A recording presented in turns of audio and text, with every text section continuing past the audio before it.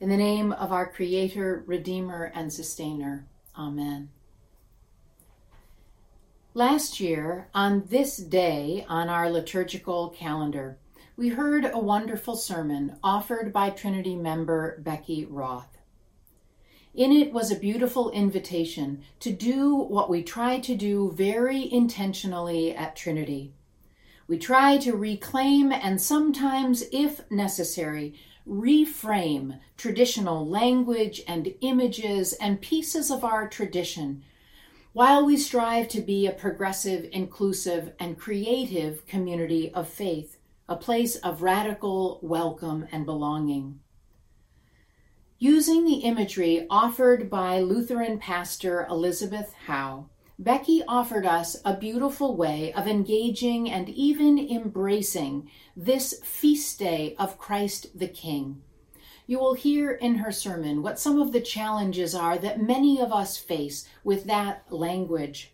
So open your hearts, my friends, and hear again a new way to move Christ into the center of our lives by refocusing on who Jesus was, how he lived, and perhaps most importantly, how he showed us what it looks like to love our neighbors as ourselves. This is the last Sunday of the liturgical year, celebrated as the Feast of Christ the King, sometimes referred to as the Reign of Christ. Some of us may struggle a bit with this idea of Christ the King. You may have heard Lisa describe some discomfort with it, and it's certainly easy to see why it might be troublesome. Kingship can seem militaristic or triumphalist, the king as powerful conqueror. That's a particularly prevalent and popular concept in the United States, despite our origin story of fighting a war of independence from a king who was controlling and exploitative.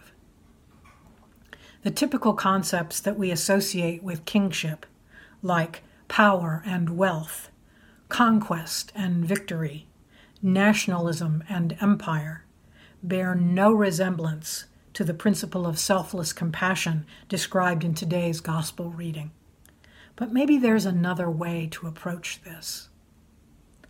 Lutheran pastor Elizabeth Howe has suggested reimagining the Feast of Christ the King as the Feast of Christ the Center, arguing that we might be better served by setting aside hierarchical concepts and instead putting our primary focus on who Jesus was, on how they lived, and on how they treated people.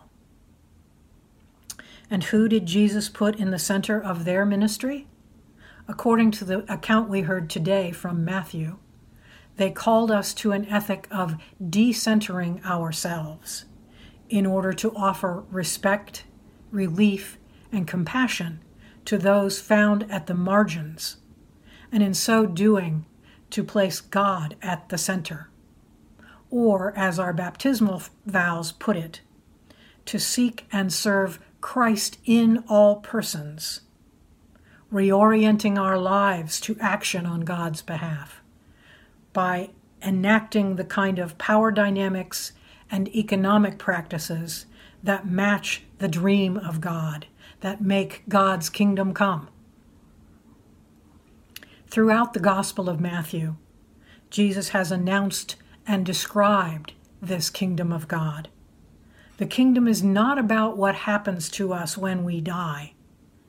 This divine reign has already invaded the world, Jesus says, and it's good news, especially to those on the bottom rung of the social ladder. Unlike a typical kingdom, a human kingdom, this one welcomes and prefers those who have no status. The poor, the hungry, the stranger, and the imprisoned are of such value that, as we just heard, they represent the presence of Jesus among us. Now let me turn the kaleidoscope a quarter turn and tell you what else I see in today's gospel lesson concerning sheep and goats and the kingdom. I want to talk about two concepts described by Diana Butler Bass in her book Grateful. The first is a toxic form of transactional relationship described by the Latin term quid pro quo. It's a term that was in the news earlier this year. It literally means something for something, or this for that. It's a transaction involving gifts and favors. I'll give you X if you give me Y. But this isn't simply a swap between equally situated people. I'll give you $9.25 and you give me a chicken burrito bowl with guac and extra rice. Quid pro quo happens in uneven power arrangements, when a higher status privileged benefactor offers a gift to a lesser status beneficiary for the purpose of increasing the wealth or power of the giver. I'll do something for you so that you must do something for me in return. It's a way of exerting power and control, maintaining hierarchies. Quid pro quo was customary in the Roman Empire of Jesus' day. Caesar was seen as both an emperor and a god, who bestowed land and possessions and power on governors, who then gave portions of their holdings to local leaders, and so on down the line. The people lower in the hierarchy then owed things to those people above them, such as loyalty, service, taxes, tributes. In these imbalanced quid pro quo understandings, everything that's given came with strings attached. Such tainted arrangements have been used in empires, in institutions, in relationships ever since. A quid pro quo was at the heart of President Trump's impeachment. I think that the goats we heard about in today's gospel saw their own relationship with God as a transactional quid pro quo arrangement. This all-powerful God loves us, so we're required to love God in return, if you could call it love, because if we don't, God will punish us, banishing us to hell. Listen again to how the goats react. They're shocked by what Jesus says when he condemns their behavior. Lord, what are you talking about? When was it that we saw you hungry or thirsty or a stranger or naked or sick or in prison and didn't take care of you? What they're essentially saying is, look, Lord, we're completely committed to a quid pro quo. You're the one with the clout here, and we respect that. We always want to treat you well, because then we can count on you to treat us well in exchange. You saw how we behaved in the temple, but how can we keep up our side of the bargain if you're in disguise? If we'd seen you then, as you are today, sitting on the seat of power, attended by your angels, we'd have stepped right up to give you your due. But surely you don't expect us to be friendly or generous to life's losers and suckers, people who have nothing to offer us in return. Surely you don't mean that there's no one we can safely ignore. What do they have to do with you? In contrast, Butler Bass describes the opposite of quid pro quo, which in Latin is the term pro bono. Pro bono, translated as for free or for the good, means something is given purely for the benefit of the recipient, and nothing is required in return. No exchange is expected. This is behavior that heals and unifies. It's an extension of pure grace. Pro bono is, I'll pay $9.25 for a chicken burrito bowl with guac and extra rice. And I'll also cover a comparable meal for the rude, scrawny teenager who's hustling for spare change over there by the door, because he's hungry and because I can. I think that the sheep in today's gospel saw their relationship with God not as a quid pro quo, but rather as a grace-filled pro bono situation. This all-powerful God loved each of them, each of us, no matter what. And they were so surprised and delighted and, frankly, overwhelmed by that they naturally wanted to share their extraordinary bounty with others who seemed to need some. Period. Full stop. Listen again to how the sheep react.